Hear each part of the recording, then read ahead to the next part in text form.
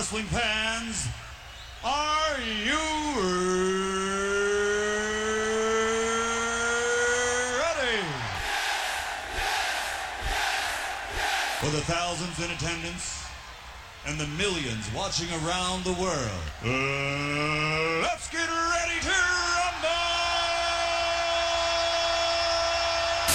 It may be because he's Swiss, I don't know, in terms of European style. I can take you to Suplex City tonight, bitch. Can you say the alphabet backwards? Well, I can look your ass backwards. You're not funny and nobody likes you. This ain't Monday Night Raw! This fight way! Is Wrestle Rant Radio.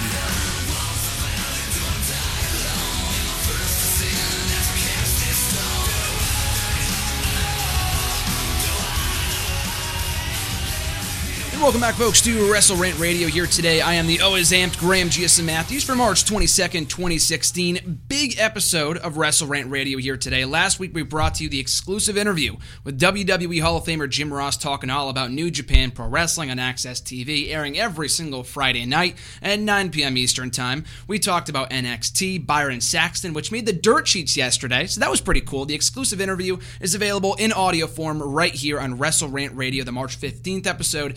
Thank you all for the overwhelming amount of support. It was amazing. Really appreciate it. You can check out the episode from last week. And this week, we got another big interview on tap. And I should also mention the interview is up in article form on Bleacher Report if you want to check out the highlights. It went up yesterday. Like I said, made the dirt sheets, which was pretty cool. But today, we got another big exclusive interview. As I teased last week, I revealed the identity on social media over the weekend. We got from WWE SmackDown commentator, the play-by-play, the new voice of Thursday nights, Mauro Ranallo, the new host of Inside MMA on Access TV every single Friday night at 12:30 Eastern Time a.m. Check it out, guys. It's a great show. He's a great talent, a great commentator.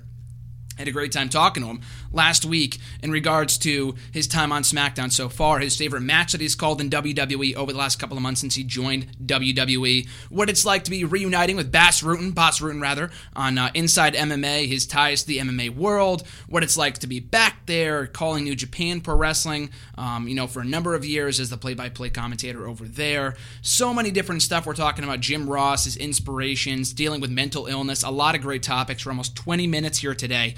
So that's another great interview that's coming up. And right after that, I'll be talking about Bobby Roode and Eric Young. The news broke over the weekend. They are now done with TNA, so I'll be breaking down that little news item from over the past weekend. I'll be talking briefly about my experience at Big Time Wrestling in Danbury, Connecticut this past Saturday night and how I almost met Sting. I'll be talking about his rumored retirement, which the news broke on Thursday. He said he's not retiring. I'll talk more about that in a couple minutes after the Mauro Ranallo interview, as well as my thoughts from Monday Night Raw just this past week and how it impacts the card for WWE WrestleMania 32 in just 12 days away. And of course, tonight, March 22nd, the Beast in Boston has arrived. I will be at SmackDown tonight. Cannot wait for it. We'll talk all about the experience this Friday on the video blog for YouTube. Can check it out probably briefly on next week's show as well. So last week we had Jim Ross. Today we got Mauro Ranallo. And next week, hopefully, fingers crossed, RJ and I will be doing Wrestle Rant Radio, a 2-hour live spectacular with Mike Yoder and Arden Franklin for our third annual traditional WrestleMania Roundtable for our predictions for the biggest show of the year, WrestleMania 32. Can't wait for it. Very exciting time to be a wrestling fan and, more importantly, a listener of Wrestle Rant Radio. So without further ado, guys, enjoy my exclusive interview with WWE SmackDown's own Mauro Ranallo. Hey, Mauro, how you doing today? Hey, I'm doing well, Grim. How are you? Doing great. So, of course, Inside MMA debuting on Access TV Friday night, March 25th, 10:30, or rather 12:30 a.m. over here on the Eastern Time, 9:30 Pacific Time. It's going to be a great time. You're one of the hosts, as it was announced. How are you excited? How are you excited to be hosting this Inside MMA show, and how is it different than anything else you've done in your career up to this point? Well, in fact, it's almost like going home in many ways because Bas Rutten is instrumental in having given me my mixed martial arts combat sports commentating career when he recommended me to the powers that be at Pride Fighting Championships back in 2003. And because of that opportunity, I was able to begin a program very similar to Inside MMA in my native country of Canada, which was the first show of its kind that I hosted for a while up in the True North Strong and Free. So in many ways, it's deja vu all over again. It's everything coming full circle, but it's also very much a new challenge in the sense that, I'll be working with Vazito again at a different capacity as we break down, we analyze, and we tell the stories behind the headlines on a weekly basis. And of course, Inside MMA, the longest-running independent mixed martial arts program of its kind, working with Ron Kruk and having the consummate pro, Kenny Rice, who I am replacing, but I don't like to use the word replacing because no one can replace anyone in this business. You were the first you, and Kenny, who I've always admired as a journalist and an interviewer. He will remain involved as a special correspondent. So I think we're just fortifying the ranks, as it were, and for Access TV to give me this opportunity at this stage of my career to get back into the MMA game on a weekly basis is so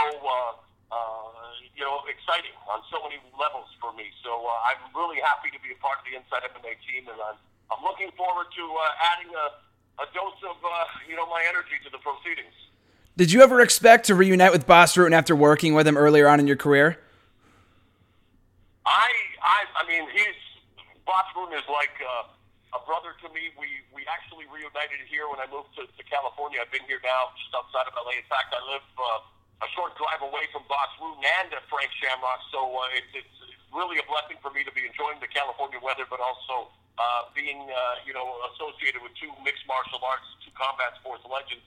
I was hoping that Bas and I would be reunited in one capacity or another, and the fact that we launched a well-received podcast earlier this year, kind of served to remind everyone that, together we are I would say a pretty entertaining team, and so now to be able to do it again on TV as the host of Inside MMA is another dream come true, and I'm very, very happy that I get the opportunity to work with Bas and all of the crew at Access TV, because Access TV, of course, also gave me the opportunity to get back to my roots of pro wrestling when I was offered the opportunity to call New Japan Pro Wrestling with Josh Barnett, which in turn I think served as a launch pad to land, the ultimate dream job for yours truly, that being the WWE. So it's so cool that all of these pieces of a big puzzle for yours truly somehow, some way seem to fit. And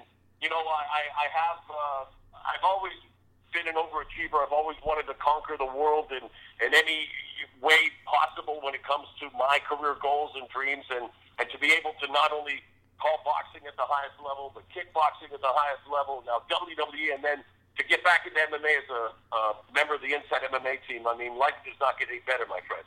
Well, you said it yourself, your energy, which I think is what separates you from the rest of the pack, especially now that you're calling SmackDown every Thursday night on the USA Network. It's such a breath of fresh air for wrestling, for hosting Inside MMA, like you said, previously calling New Japan Pro Wrestling. Is there anything about your style, whether it comes to commentating or hosting, that makes you stand out, that you intentionally do, that makes you stand out from the rest of the pack, whereas you kind of compare yourself maybe to another commentator or another host, and there's something that you try to do intentionally to try to make yourself stand out from the rest of the hosts and commentators out there? No, in fact, it's funny. I think a lot of people might think that. A lot of people I know have always questioned my voice. How can someone talk like that? Well, this is my voice, as you now hear. I knew at 5 years old what I wanted to do for a living. I started reading newspapers and books out loud at a very young age. I was very focused on English and building my vocabulary. I was discovered at 16, so all I've done is be a communicator, a broadcaster, an entertainer throughout my life, and my energy is that's who I am in real life. I'm a fan first and foremost. I get caught up in the drama, the emotion of what is happening, whether it is a boxing match, an MMA fight, a kickboxing contest, or a WWE matchup. And for me, I just want to tell the story. I want to paint word pictures. I want to convey the drama. I want to get people emotionally invested, because I think if I'm excited or if I'm interested in the proceedings, then of course the fans at home are invested in the proceedings. But you know what? We're all different personalities. I don't think there's a good or wrong way of broadcasting. I just think the more unique you are, the more maybe opportunities you're going to get. I know I'm polarizing. I'm still not everyone's cup of tea, and that's fine with me, because we live in a world where, thankfully, in our society, you can have the freedom of choice, and if you choose to not want to listen to me, then you can hit the mute button, change the channel, do what you want. But I can tell you that I'm overwhelmed, not only with the opportunities, but the feedback I've received, especially for my work with New Japan Pro Wrestling and now WWE, but also over the years, with the MMA community and even in boxing, where I've now finished my third year and my fourth year of broadcasting boxing for Showtime. So you could have never told me as a kid that I would have had all of these opportunities, especially with the trials and tribulations that we all go through. Well, life itself is a fight, and I think that's what's endeared me to this form of entertainment and athleticism.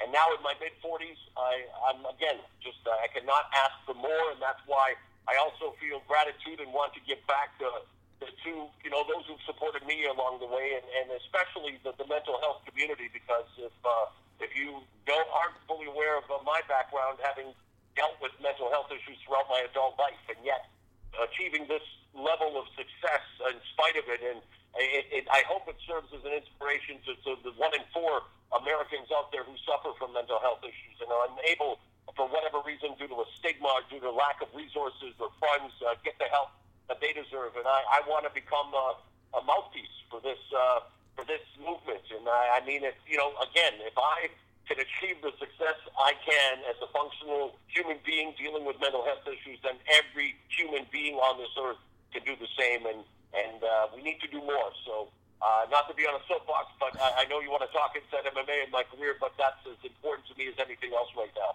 Well, basically serve as an inspiration. That's amazing. And and you being an inspiration to those people, have there been anyone either in broadcasting, just in general, wrestling, MMA, boxing, that have inspired you for your announcing style, or just basically anything else in life? Yeah, of course, we all have our role models and people we look up to, and I've been fortunate to have so many people help me along the way in terms of, I guess, as broadcast heroes.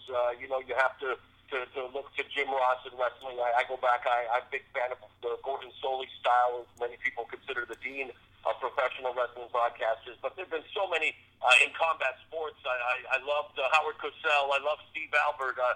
Jim Lampley is a tremendous broadcaster. The people I work with, Hall of Famer Al Bernstein and Paulie Malignaggi and Steve Barr, Barry Tompkins. I mean, the list goes on. And even now at WWE, working with Hall of Famer Jerry Lawler, and up-and-comer Byron Saxton. I've worked with the best of the best, and in terms of inspiring me, I definitely have, drawn inspiration from many different people, but at the same time, I hope, and my wish is to just be the first me, like all of us should aspire to be, and it's what you see is what you get. You might not like my style, but do not question it, or its authenticity. Do not question what I'm trying to do. I'm hired to tell stories, and I want to tell the most compelling, dramatic stories, and just be the lyrics to the real action, the symphony, the music, the beats that are provided to us by the incredible athletes. And I include the WWE performers in this category who put their lives on the line to entertain us, and that's why I'm so passionate, especially about combat sports. I call hockey, I call football, basketball, all of the stick sports, the ice sports back in the day growing up in Canada, and love all sports. But nothing compares to the adrenaline, to the feelings I get sitting ringside at WWE or boxing or cage side for an MMA event, knowing that, these individuals, to me it's the purest form of competition, the one-on-one, the mano-a-mano, and it's been around since time immemorial. So for me, I'm truly blessed, and I just hope that people can appreciate the amount of passion and research and preparation that goes into what I do, because I eat, live, and breathe this on a daily basis, 7 days a week, 365 days a year. So what have you noticed so far? You've been in the WWE fold for a couple of months now. What have you noticed the biggest differences in being between calling a match in New Japan Pro Wrestling and on Friday Night SmackDown, or rather Thursday Night SmackDown, I guess, at this point? Good question, but the answer really is going to be anticlimactic, because there is no exception. And I think that's what shocked a lot of people, especially the WWE universe, with what they think they've known about the way WWE handles its broadcasters or its system of announcing. And sure enough, when you go to work for any company, you've got to play by their rules. And I've been fortunate enough that Michael Cole, who is the voice of WWE, was instrumental in spearheading the negotiations and contacted me to gauge whether interest into whether or not I wanted to work with WWE. Little did he know that, again, it was a dream of mine since 5 years old to get a spot with that company.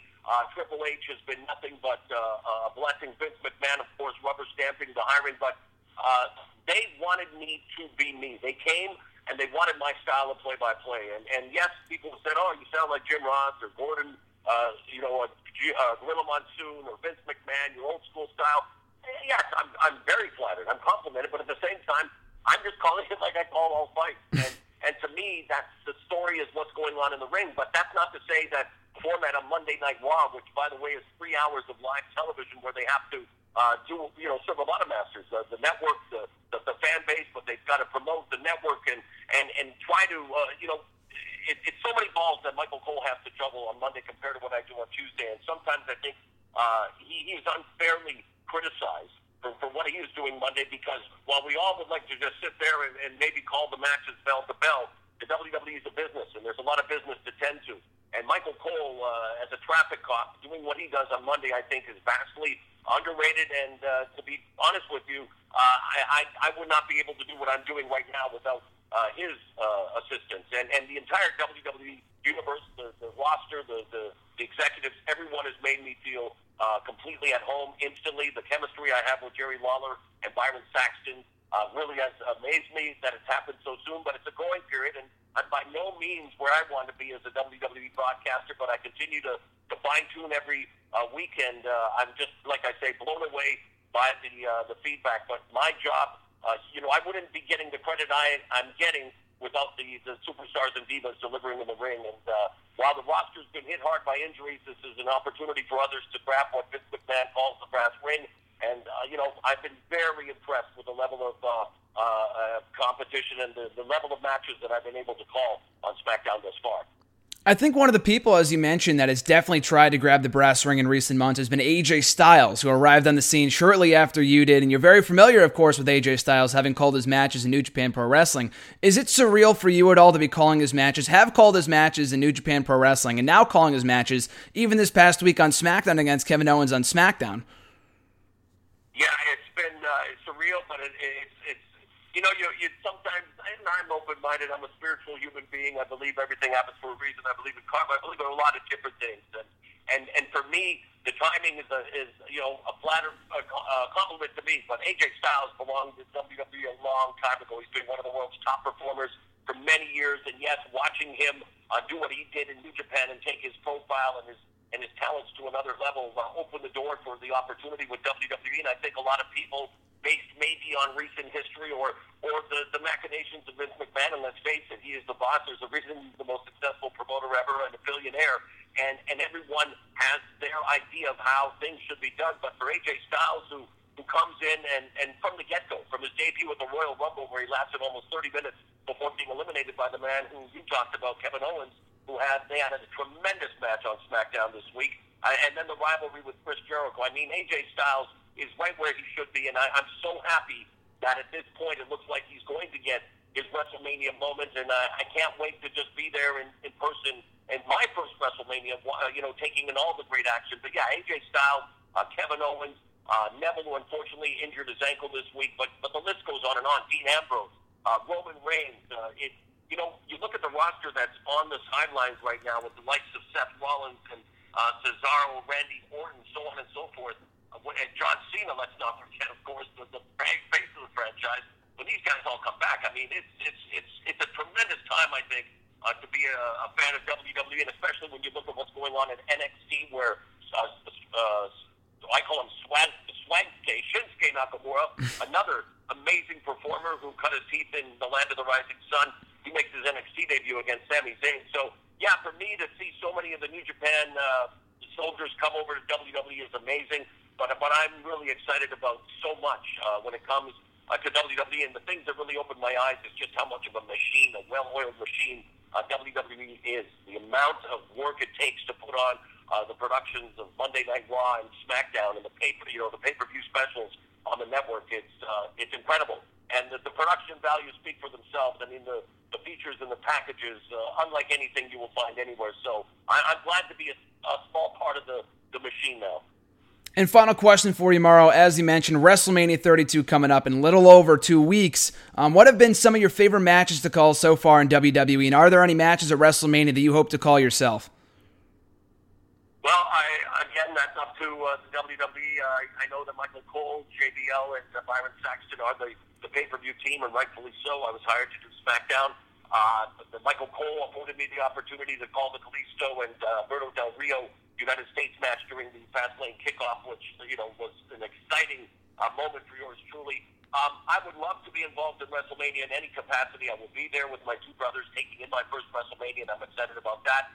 In terms of the matches, I mean, I think it's unfair to say, I like this one better than others, but I think just by the cadence, the tone of my voice, I mean, I'm into all of these superstars and divas and what they do, but obviously I've really enjoyed calling the AJ Styles, Chris Jericho rivalry. I love the Kalisto and Alberto Del Rio, but there's so many, and again, so many more that I'm looking forward to. And honestly, the divas too. I'm so impressed by what Charlotte and especially Becky Lynch and Sasha Banks are doing now.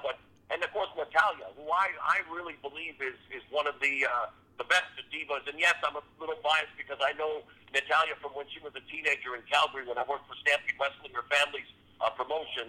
But I mean, you saw on Roadblock last week the match she had with Charlotte, continuing their rivalry in the match they had at NXT TakeOver. Mm-hmm. I would love to see Natalya more involved, but honestly, there's a lot to get excited about. Sami Zayn now in the mix, and at WrestleMania, Brock Lesnar versus Dean Ambrose, Roman Reigns versus Triple H, and of course Shane McMahon against The Undertaker in Hell in a Cell.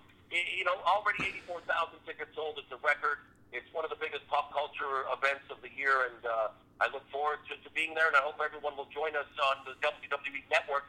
And if you're a new subscriber, I gotta get this in, my friend. I gotta earn my money. If you're a new subscriber and you subscribe to WWENetwork.com, you can watch WrestleMania for free. Think about that for a minute.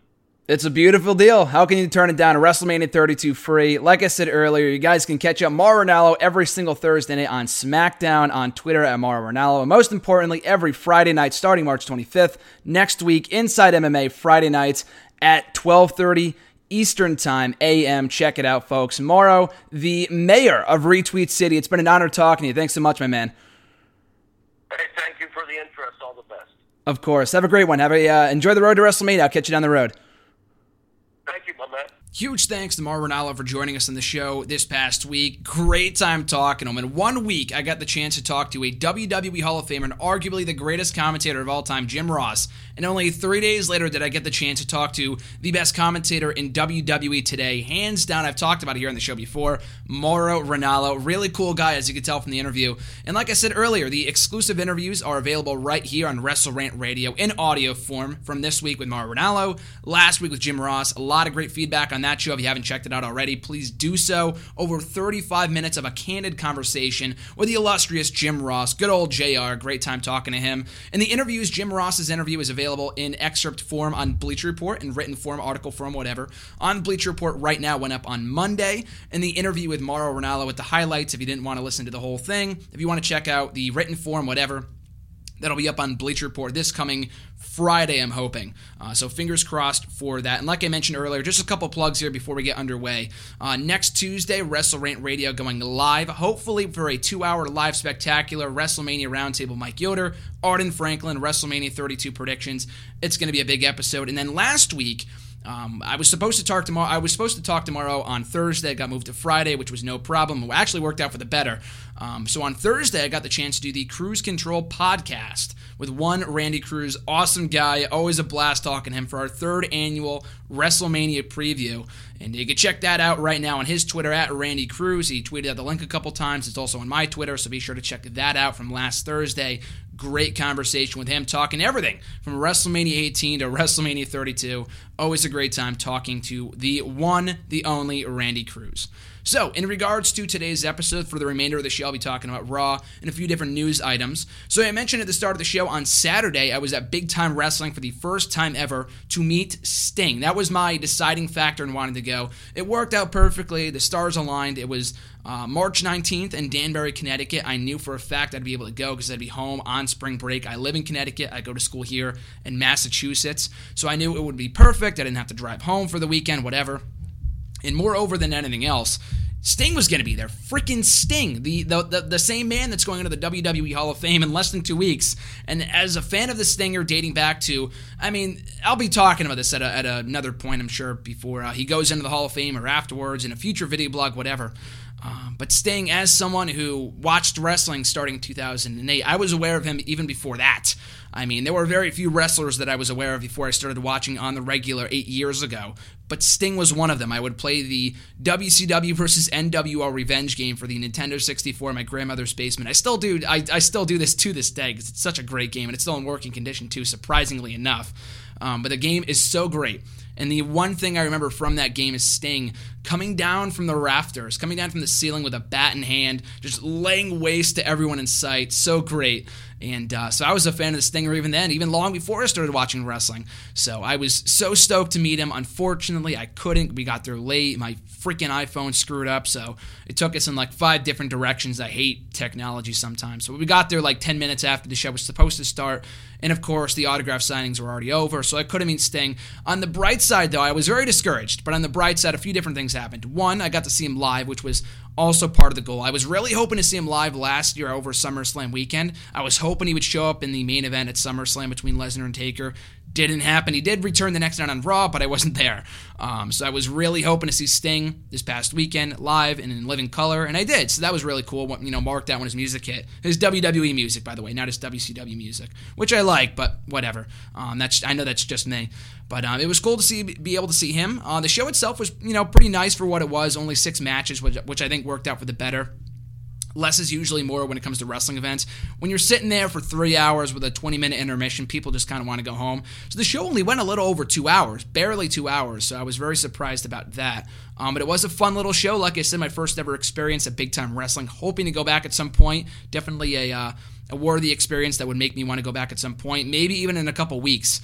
Because after missing out on the opportunity to meet Sting on Saturday, I'm thinking, okay, when else can I meet this guy? So I went back on their website, and they have another show coming up, I think on April 9th, the week after Mania, here in Mass. And it's like 2 hours away from where we are here at school at Endicott, but I'm really hoping to go because I really, really desperately want to meet Sting, especially after I didn't get to meet him this past weekend. So, and I don't know I'm going to get that chance again.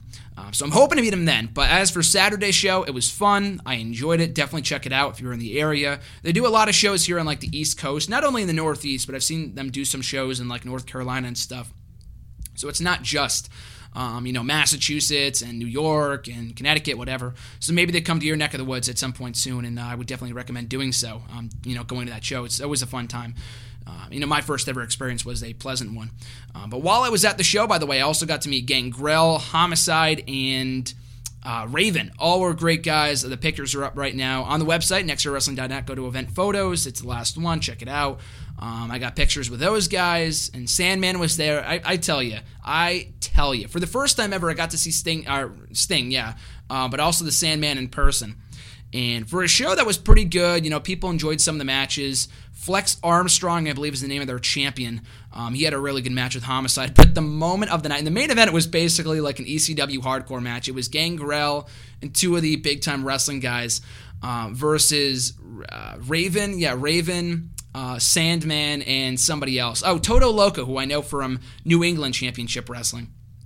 They had, it wasn't a wrestling match by any means. It was basically just a garbage match where just Singapore canes and beer and all this other crap. And it was just so much fun. It was so dumb. It was dumb fun. That's what wrestling is more often than not anyway. But anyway, when Sandman came out, that place came unglued. Easily the loudest reaction of the night when Enter Sandman hit the arena, or not even the arena, but the gymnasium, whatever. It was a police center in Danbury, Connecticut, like I said. But that place went nuts, as did I. I got a great video of it, too. I took a little clip of it. It's on Twitter from a couple days ago. I'll probably post the full one at some point, because it's so great. The crowd goes nuts. He's coming out. He looks like crap, by the way. I love the Sandman. The guy looks like crap. I didn't even know it was him. I almost got the chance to meet him, but Homicide was $15 to meet, and Sandman was like $30. So I'm thinking, okay, I'll go with Homicide. I don't know if Sandman's worth that much. Considering like Lex Luger was also $30, so I don't know, what the difference is there in terms of like star power or whatever. But it was so cool to see Sandman come out, even at 50-something years old. I'm pretty sure that's what he is. I don't know if he's in his 40s, but he looked like he was in his 50s. He did not look great, but he's not a wrestler. He's never been a wrestler to begin with. He's just been an entertainer, a performer, and just great at what he does. And that was definitely evident on Saturday night when the whole place came unglued for the Sandman, the ECW original. They just went nuts, and he was pouring beer on people. Like I said, whacking some of the wrestlers with the Singapore cane. So great, really fun time. Like I said earlier, if you definitely get the chance, I would check out Big Time Wrestling when the next time they come to your area. So while at the show on Saturday, my service sucked, but RJ texted me and said, a screen cap of a tweet from Twitter saying that Bobby Roode, at first I thought it was Bobby Roode and James Storm. Maybe that's what I wanted to see, so that's what I interpreted it as. But it was Bobby Roode and Eric Young have left TNA as of this past Saturday. They finished up at the TNA tapings over the weekend in Orlando, and they are now officially done with the organization. Now, this is big news, because these guys have been there since the start. Not since the start, but since 2004. I mean, basically longer than anyone else in the company right now, with the exception of Abyss and James Storm, who left and then came back, obviously, this past year, which he might be regretting at this point, considering his tag team partner from Beer Money is gone, but I'll talk about that briefly in a minute. But yeah, kind of some shocking news. Definitely some shocking news. I remember 2-3 years ago, I think. It might have been almost exactly. It was around this time 3 years ago. Maybe a couple weeks, give or take a couple weeks. It was for their Lockdown pay-per-view. And the day of the show, Bobby Roode's contract expired, and he was one half of the World Tag Team Champions. The same exact situation 3 years ago. One half of the World Tag Team Champions defending on that night's show, and there was this huge, all this chaos surrounding whether he had re-signed or not, and they had completely forgot that his contract had lapsed. Who forgets that contracts lapse? Just stuff like that is just so TNA. It's so asinine. It's TNA. It's like, I guess, the best way to describe it. And I don't know if this was a similar situation. From what I've been reading, it wasn't. They just couldn't come to terms. They couldn't come to terms on a new deal. A lot like with Eric Young. But it is big news. Like I said, these guys have been there since 2004. That's 12 years. Through all the dark days that this company has had over those 12 years, they have been there through the thick and the thin. They've had a lot of success. 2 former tag team partners, world heavyweight champions in that company. They've basically done it all. So, I mean, you could say that TNA dropped the ball by letting them go. More so Roode than Young. I feel like Young has basically done it all. I've never been a huge Eric Young fan, but Bobby Roode has turned 5 times, both babyface and heel. He's won every title for the most part. He's feuded with everybody. It was cool to see him back with Beer Money. The first time I've really been invested in Bobby Roode's character in at least a year or two. I thought the Beer Money stuff was really, really cool to see him back together as babyfaces. I thought that was the best scenario to bring James Storm back in this past year. If there was any reason to see James Storm back in TNA, it would be to reunite Beer Money. And that's what they did. They gave him the tag team titles. They won the belts 2-3 weeks ago, I think. And now they're over. I don't know what they do with James Storm now. I don't read the TNA spoilers. I just watch as they go along. The show has actually been pretty good. For people that have been asking me, the TNA TV product has actually been very good. There's just zero buzz around the company right now. The behind-the-scenes stuff is bad. But at least the televised product has been pretty passable for the most part. They've had a lot of great things going. Drew Galloway is their new TNA World Heavyweight Champion, so that's cool. Great for him. I don't know how much that title means at this point, but it's still a big win. It's still a big victory and a big win for him, and it obviously meant a lot to him, considering all the stuff he was saying on Twitter over the weekend. And good for him. I feel like it's a very well-deserved victory.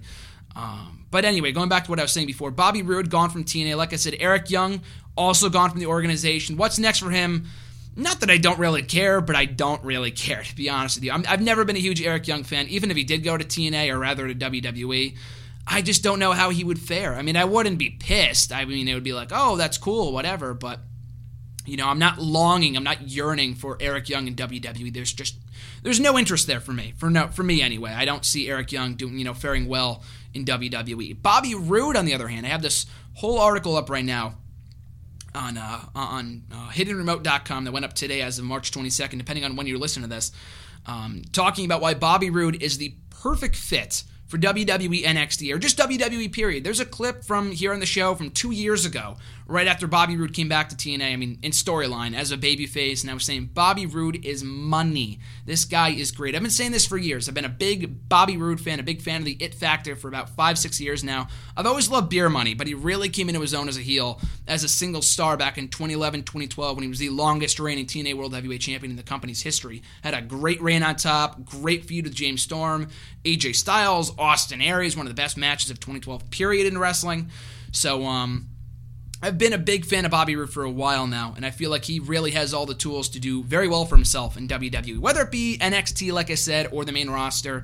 I know AJ Styles is AJ Styles. I mean, I know Samoa Joe went down to NXT first, as did Austin Aries, so I feel like Bobby Roode wouldn't immediately jump over NXT. I mean, AJ Styles is a worldwide, well-known name, as is Samoa Joe and Austin Aries, but if they didn't jump before, if they didn't jump to the main roster, I feel like AJ Styles was the exception, and I don't think that's going to happen with Bobby Roode. I feel like he would go to NXT first, which gets no complaints from me, even if he stayed in NXT for the rest of his career, even at 40 years old, which I feel like is fine. Which, age is merely a number at this point. I wrote this in the article, but age means nothing to WWE. You've got Samoa Joe, Austin Aries, all these other guys that are in their mid to late 30s. AJ Styles is closing in on 40, if not, he's already 40. And the guy is freaking killing it right now in WWE. He had a great goddamn match with Kevin Owens last night on Raw. So that is no excuse to not sign the guy. I said the same thing about Samoa Joe, AJ Styles, Austin Aries last year, and they all got signed by the company. Bobby Roode should be no exception. If they were going to give a look to James Storm and bring him in for a couple of appearances, it would not surprise me in the slightest if Bobby Roode got brought in, if only for an appearance or two in NXT, even if he's not signed. Of course, the best time to do so would be right now with NXT TakeOver Dallas right around the corner. And of course, the specials are usually the places to debut new people. Shinsuke Nakamura is making his first ever WWE appearance at that event next weekend, which should be amazing. So, he might not be the only fresh face debuting at that show. We could see another new name pop up in the form of Bobby Roode, and I feel like that would be a great move for both him, the fans, and the company. He could be a great asset to WWE's developmental brand in NXT. So anyway, I was excited to hear about that and kind of sad that Beer Money's done, but Bobby Roode is officially gone from TNA.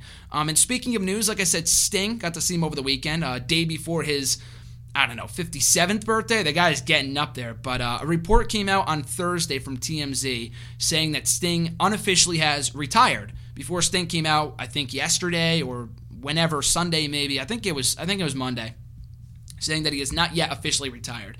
And maybe he's just holding out to make that official announcement until his Hall of Fame speech in a couple weeks, which would not surprise me. Either way, if he retires, I'm not shocked. Just because if they're gonna force Daniel Bryan to retire, which was completely understandable, considering the circumstances and the health issues, whatever, how the hell are they gonna let Sting continue to wrestle at 50-something years old? And he had not one, but two neck injuries sustained in the same match, in that match against Rollins. He went out on a high note in a championship match, a really, really good match against the Architect of the Shield, self-proclaimed that is. But I thought it was a really, really good match, and no better way to go out than that, I guess. He worked in WWE. I'm sure some people would be disappointed that he never got to have that one WrestleMania, or not, he had a WrestleMania match, but had that one WrestleMania win, or one win period on WWE pay-per-view. But I can't complain. I was just happy to see Sting in WWE at all. I'm just in a completely different boat than most people. I'm disappointed too, but I'm also thankful and appreciative at the same time that he was able to work with WWE before he retired. And again, this is all gospel. This is not the gospel truth. This is all rumor as of right now, until we find out more in the next couple of days or weeks, whatever, that if he is officially retired or not. I assume we're going to get that official announcement at the Hall of Fame ceremony. I would be shocked at this point if he ever wrestled another match. At 50-something years old, and with the injuries that he suffered, I would be shocked if they put him back in the ring, at least in WWE. I don't think he would leave there and then go back to TNA for one more match. I don't think that's the kind of person Sting is. But his documentary was great, by the way, too. I got that for Christmas a couple months ago, and I thought he did a great job in the documentary. WWE did a great job in that documentary, and I would that's well worth a purchase as well. I believe it's going up on the network. I feel like the DVD itself is great, so I would recommend checking it out.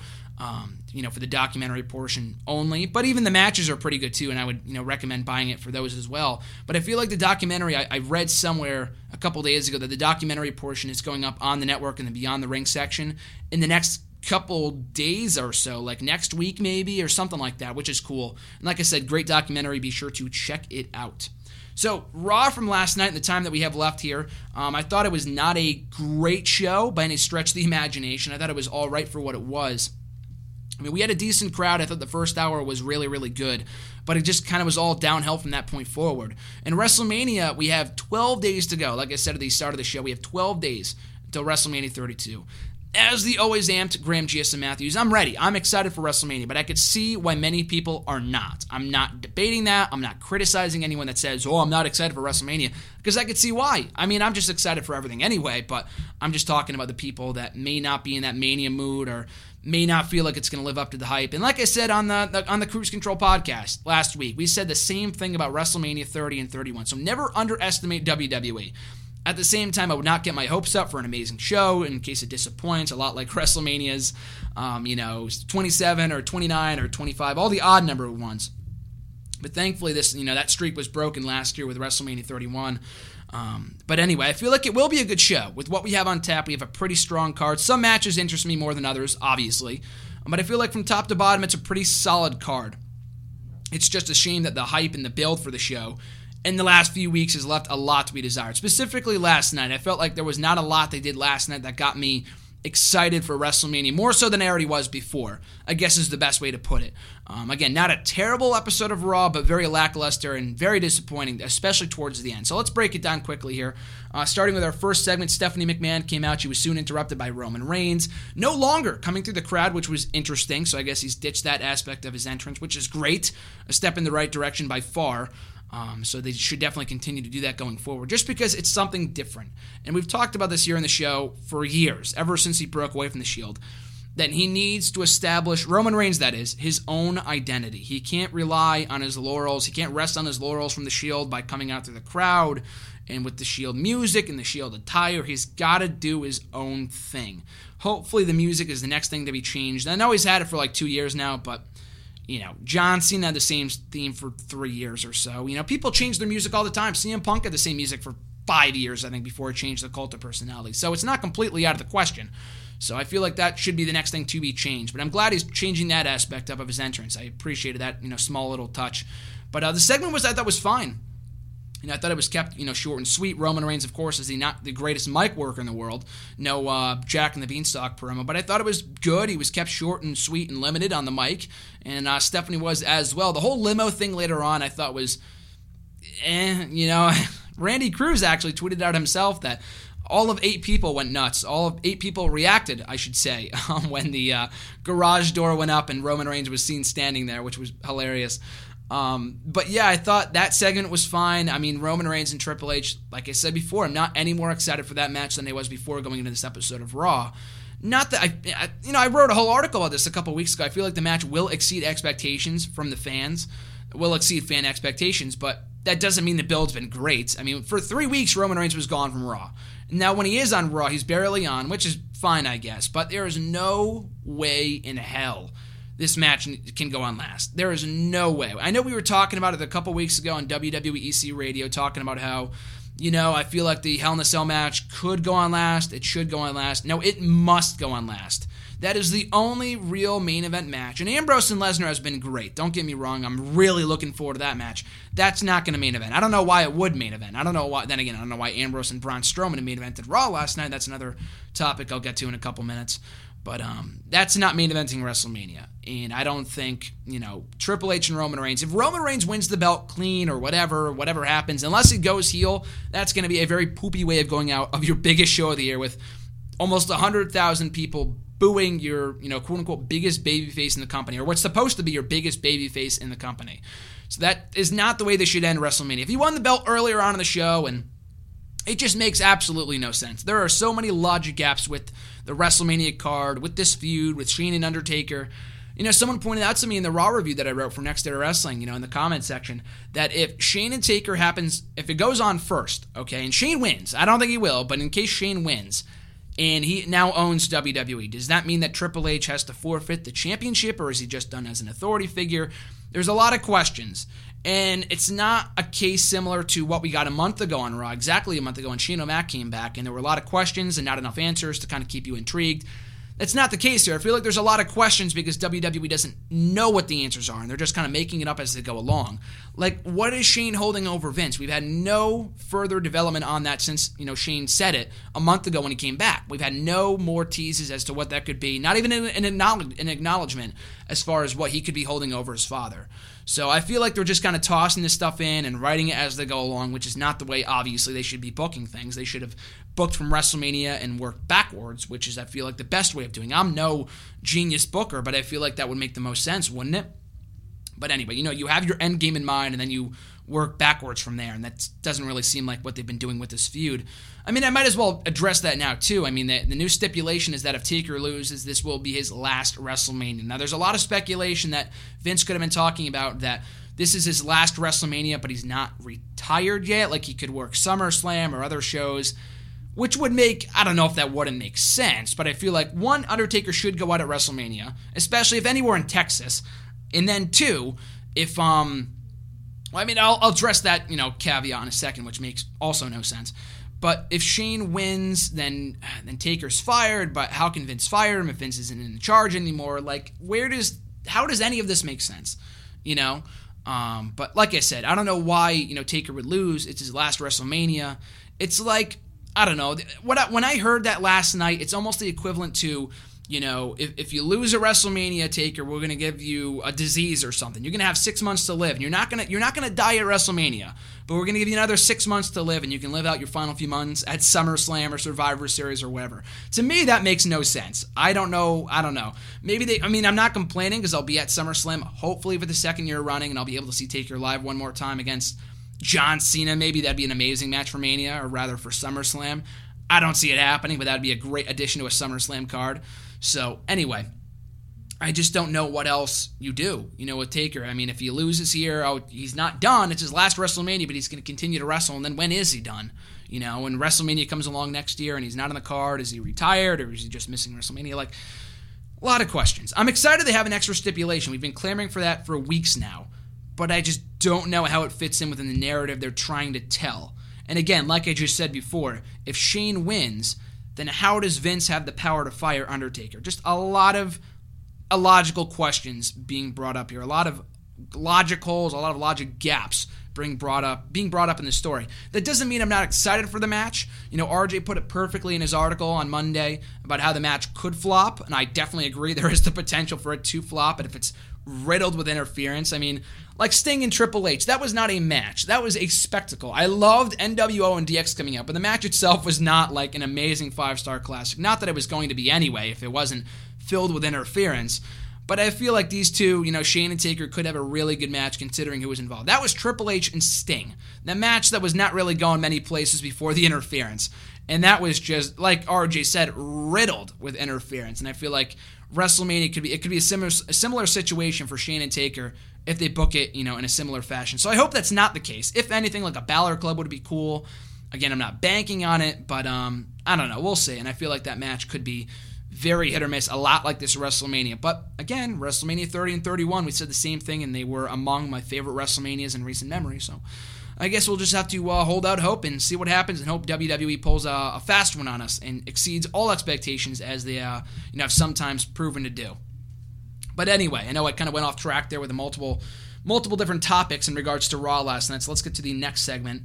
Kevin Owens and AJ Styles having a great match in our first match on Raw last night, even better than their SmackDown match, which I really, really enjoyed. And after that match, I wrote in my review on Next Day Wrestling, I'm highly anticipating a rematch. And then, lo and behold, we get a rematch only days later on Raw. Now, I'm not usually a fan of SmackDown rematches on Raw days later, but I feel like this was the exception because I desperately wanted to see another match between these two. They work so well together. They got, I think, 3 segments or 2 commercial breaks. Whether that's 2 segments or 3 segments, I don't know how you break that up, but I'm pretty sure it's 3 segments. Because we had the match, commercial break, match, commercial break, match. It's not like entrances, then the match when we came back from break. I don't think so anyway. But yeah, an amazing match. These guys work very well together, which should come as no surprise considering it's freaking AJ Styles and Kevin Owens. Arguably AJ's best match today. I know I said that pretty much every single week, but it seems like he's only getting better. Not that he's getting better, but he's having better matches, from week to week to week. The New Day match, the matches with Jericho, now this one have been just phenomenal, no pun intended, or pun intended, I guess. Kevin Owens wins off a distraction from Chris Jericho at ringside, so kind of shades of SmackDown, but it was the right thing to do. KO wins again, kind of build his momentum going into WrestleMania. And Jericho and Styles look to be headed for a WrestleMania match, which I am very excited for. I'm not excited for the multi-man, ladder match in the Intercontinental Championship. It could be a great match, and I understand that. The match could be very, very good, a lot like last year's. But here's the thing. And last year we had a 7-man ladder match in the Intercontinental Championship, and that was kind of a Band-Aid on a huge wound, on a huge, whatever, of, a huge gap or injury, whatever, however you want to put it. That was the mid-card division. That was the Intercontinental Championship picture. That title meant frickin' nothing. And that title, it means a lot more now than it did a year ago. I know people will still crap on that championship, but Kevin Owens and Dean Ambrose have done a lot to reinstill, prestige into that championship over the last 6 months or so, I would argue. So I'm a lot more excited for seeing the Intercontinental Championship defended at WrestleMania than I was, again, like I said, a year ago.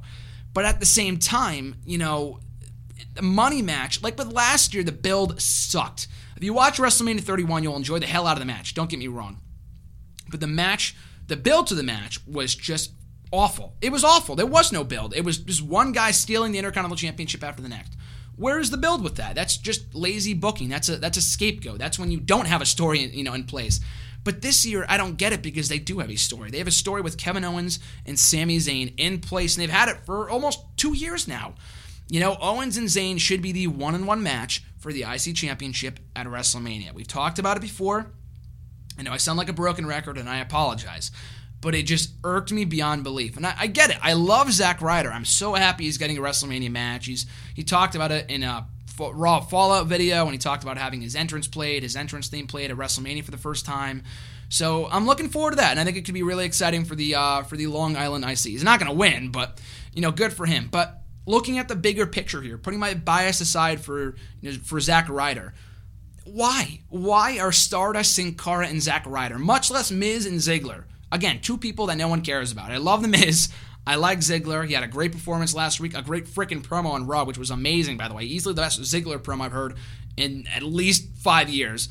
But why? The money match there is with Zayn and Owens. That's a story they've been trying to tell over the last couple of weeks. I don't care if Neville was supposed to be in this match or not instead of Zack Ryder. Sin Cara and Stardust alone. Who cares? Who cares? Sin Cara, no one has been damaged goods for 5 years now. In Stardust, I love Cody Rhodes, but he screams Andre the Giant Memorial Battle Royal, which brings me to my next point. Who the hell is going to be in that match? Big Show?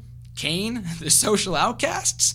I mean, the build for the bout in the last couple of years has been basically awful. Also, I mean, the build for that match is, I'm going to be in the Battle Royal. I'm going to win the Battle Royal. Like, okay, cool. Like, that's generic as hell. But at least it was a build. This year, we have nothing. They didn't announce the match until, late last week on SmackDown. That was it. And until then, since then, and then we only have less than 2 weeks until Mania, we have Big Show, Kane, and the Social Outcasts. That's it. Not like people are going to look forward to the match anyway after the last 2 winners went nowhere. Cesaro got basically buried for the remainder of 2014 after he won. And I know they meant well. They wanted to do more with him. They wanted to do more with him after he won that Battle Royal, but it went nowhere, let's face it. And then Big Show after he won, what a total waste that was. He was off TV for like 3 months after he won. What a freaking waste. Kane getting involved, who cares? I like Kane. Again, it's a good place for him. I'd rather see him in this match than in a freaking 6-man tag team match or something at Mania, so I'm happy about that. But I don't know who in their right mind would be excited for this match when we only have 5 people, or rather 6, I guess. I'm thinking there's 3 Social Outcasts. There's actually 4. When we have 6 people in this match, of 30, by the way, unless they dwindle it down to 20 or 10 or something, to my memory, we have 30 people in the Andre the Giant Memorial Battle Royal. Who else are they going to put in that match? Zack Ryder, Sin Cara. Everyone else is busy. The other people in other matches at WrestleMania. Ziggler, Miz, those are the people that should be in the Battle Royal. Because, let's face it, Miz, he deserves a lot more credit than what he's given. Ziggler is still, in my mind, vastly underrated. But these guys, really, for the Intercontinental Championship, that belt means so much more than it did a year ago. So let's treat it with that respect by giving them a one-on-one match at WrestleMania. None of this 7-man, multi-man crap that should be fun. Don't get me wrong, the match should be really, really good. But I don't get it. Why bring up Zayn at all? Why not just have Owens defend the belt in a 6-man ladder match at Mania, and then he retains? Next night on Raw, I've beaten them all. I beat 5 people on the same night. Whoa. And Sami Zayn comes out, and we get that match at Payback or Extreme Rules or whatever. Wouldn't that not make the most sense? Instead of thrusting him into a 7-man ladder match at WrestleMania, it's not like people don't care about this feud. People care about this feud. And I criticize WWE for all the time for not, for assuming that WWE fans, every fan is aware of their history, but they've done a nice job of bringing people up to speed by introducing and reintroducing, their history from NXT on SmackDown, on Raw. They've done a very good job of making people care, the main roster fans care, about Kevin Owens and Sami Zayn, their history, former friendship, etc., etc. Again, it's just common logic. That is the money match to do at WrestleMania. I just don't get why we need a 7-man ladder match spectacular when you have, more than 20 people left to fill in that battle royal, and no one cares but anyone. Most of the people in the match, other than maybe Ziggler, definitely not Miz. I hate to say it, I love the Miz. No one cares. Other than Owens and Zayn. Maybe Ziggler, but even then, again, that's pushing it because he hasn't done anything of relevance other than last week's promo for at least 3 years, ever since he went babyface, which in retrospect was needed to happen, but it's been a mistake for the most part. Sin Cara, Zack Ryder, Stardust. I'm glad they're getting a WrestleMania payday. Stardust was in the match last year, and I didn't care. But again, I just feel like it's a total waste, especially when we have another match at Mania. We have another match at Mania for the United States Championship between Kalisto and Ryback, which no one gives two craps about. They weren't even on the show last night. Kalisto wrestled on Superstars with Sin Cara against the Ascension or some garbage like that. So I ask you again, why is this match a multi-man match for the IC Championship, a title that now at this point means more than the Intercontinental Championship? Why do we get that match for, one-on-one, for the U.S. Championship, one-on-one between Kalisto and Ryback? Again, I protected this matchup for the last couple of weeks. I feel like it could be a good match. But they weren't even on Raw. A majority of the fans do not give two craps about Ryback versus Kalisto at WrestleMania. That screams main event. And why isn't that match a 7-man ladder match? That makes the most sense to me. Kalisto thrives in that environment, obviously. If you saw him at TLC like I did in person in Boston, which I will be at tonight for SmackDown, like I said earlier. Can't wait. Perfect tie-in. But that got the biggest reaction of the night when he did the Salida del Sol off the top of the ladder. Amazing. One of the greatest, easily the greatest thing I've ever seen live in terms of moves executed. Just phenomenal. Freaking phenomenal. So why wouldn't they put him in a ladder match with Sin Cara, who could say he was jealous? I don't care if they throw freaking Stardust in there, but at least that would make more sense. Those two don't have history. They built that feud up from 2 weeks ago, Kalisto and Ryback. At least Zayn and Owens have a history dating back to late 2014. I know you can argue that, they don't want to blow their load with Owens and Zayn one-on-one too early. I get that.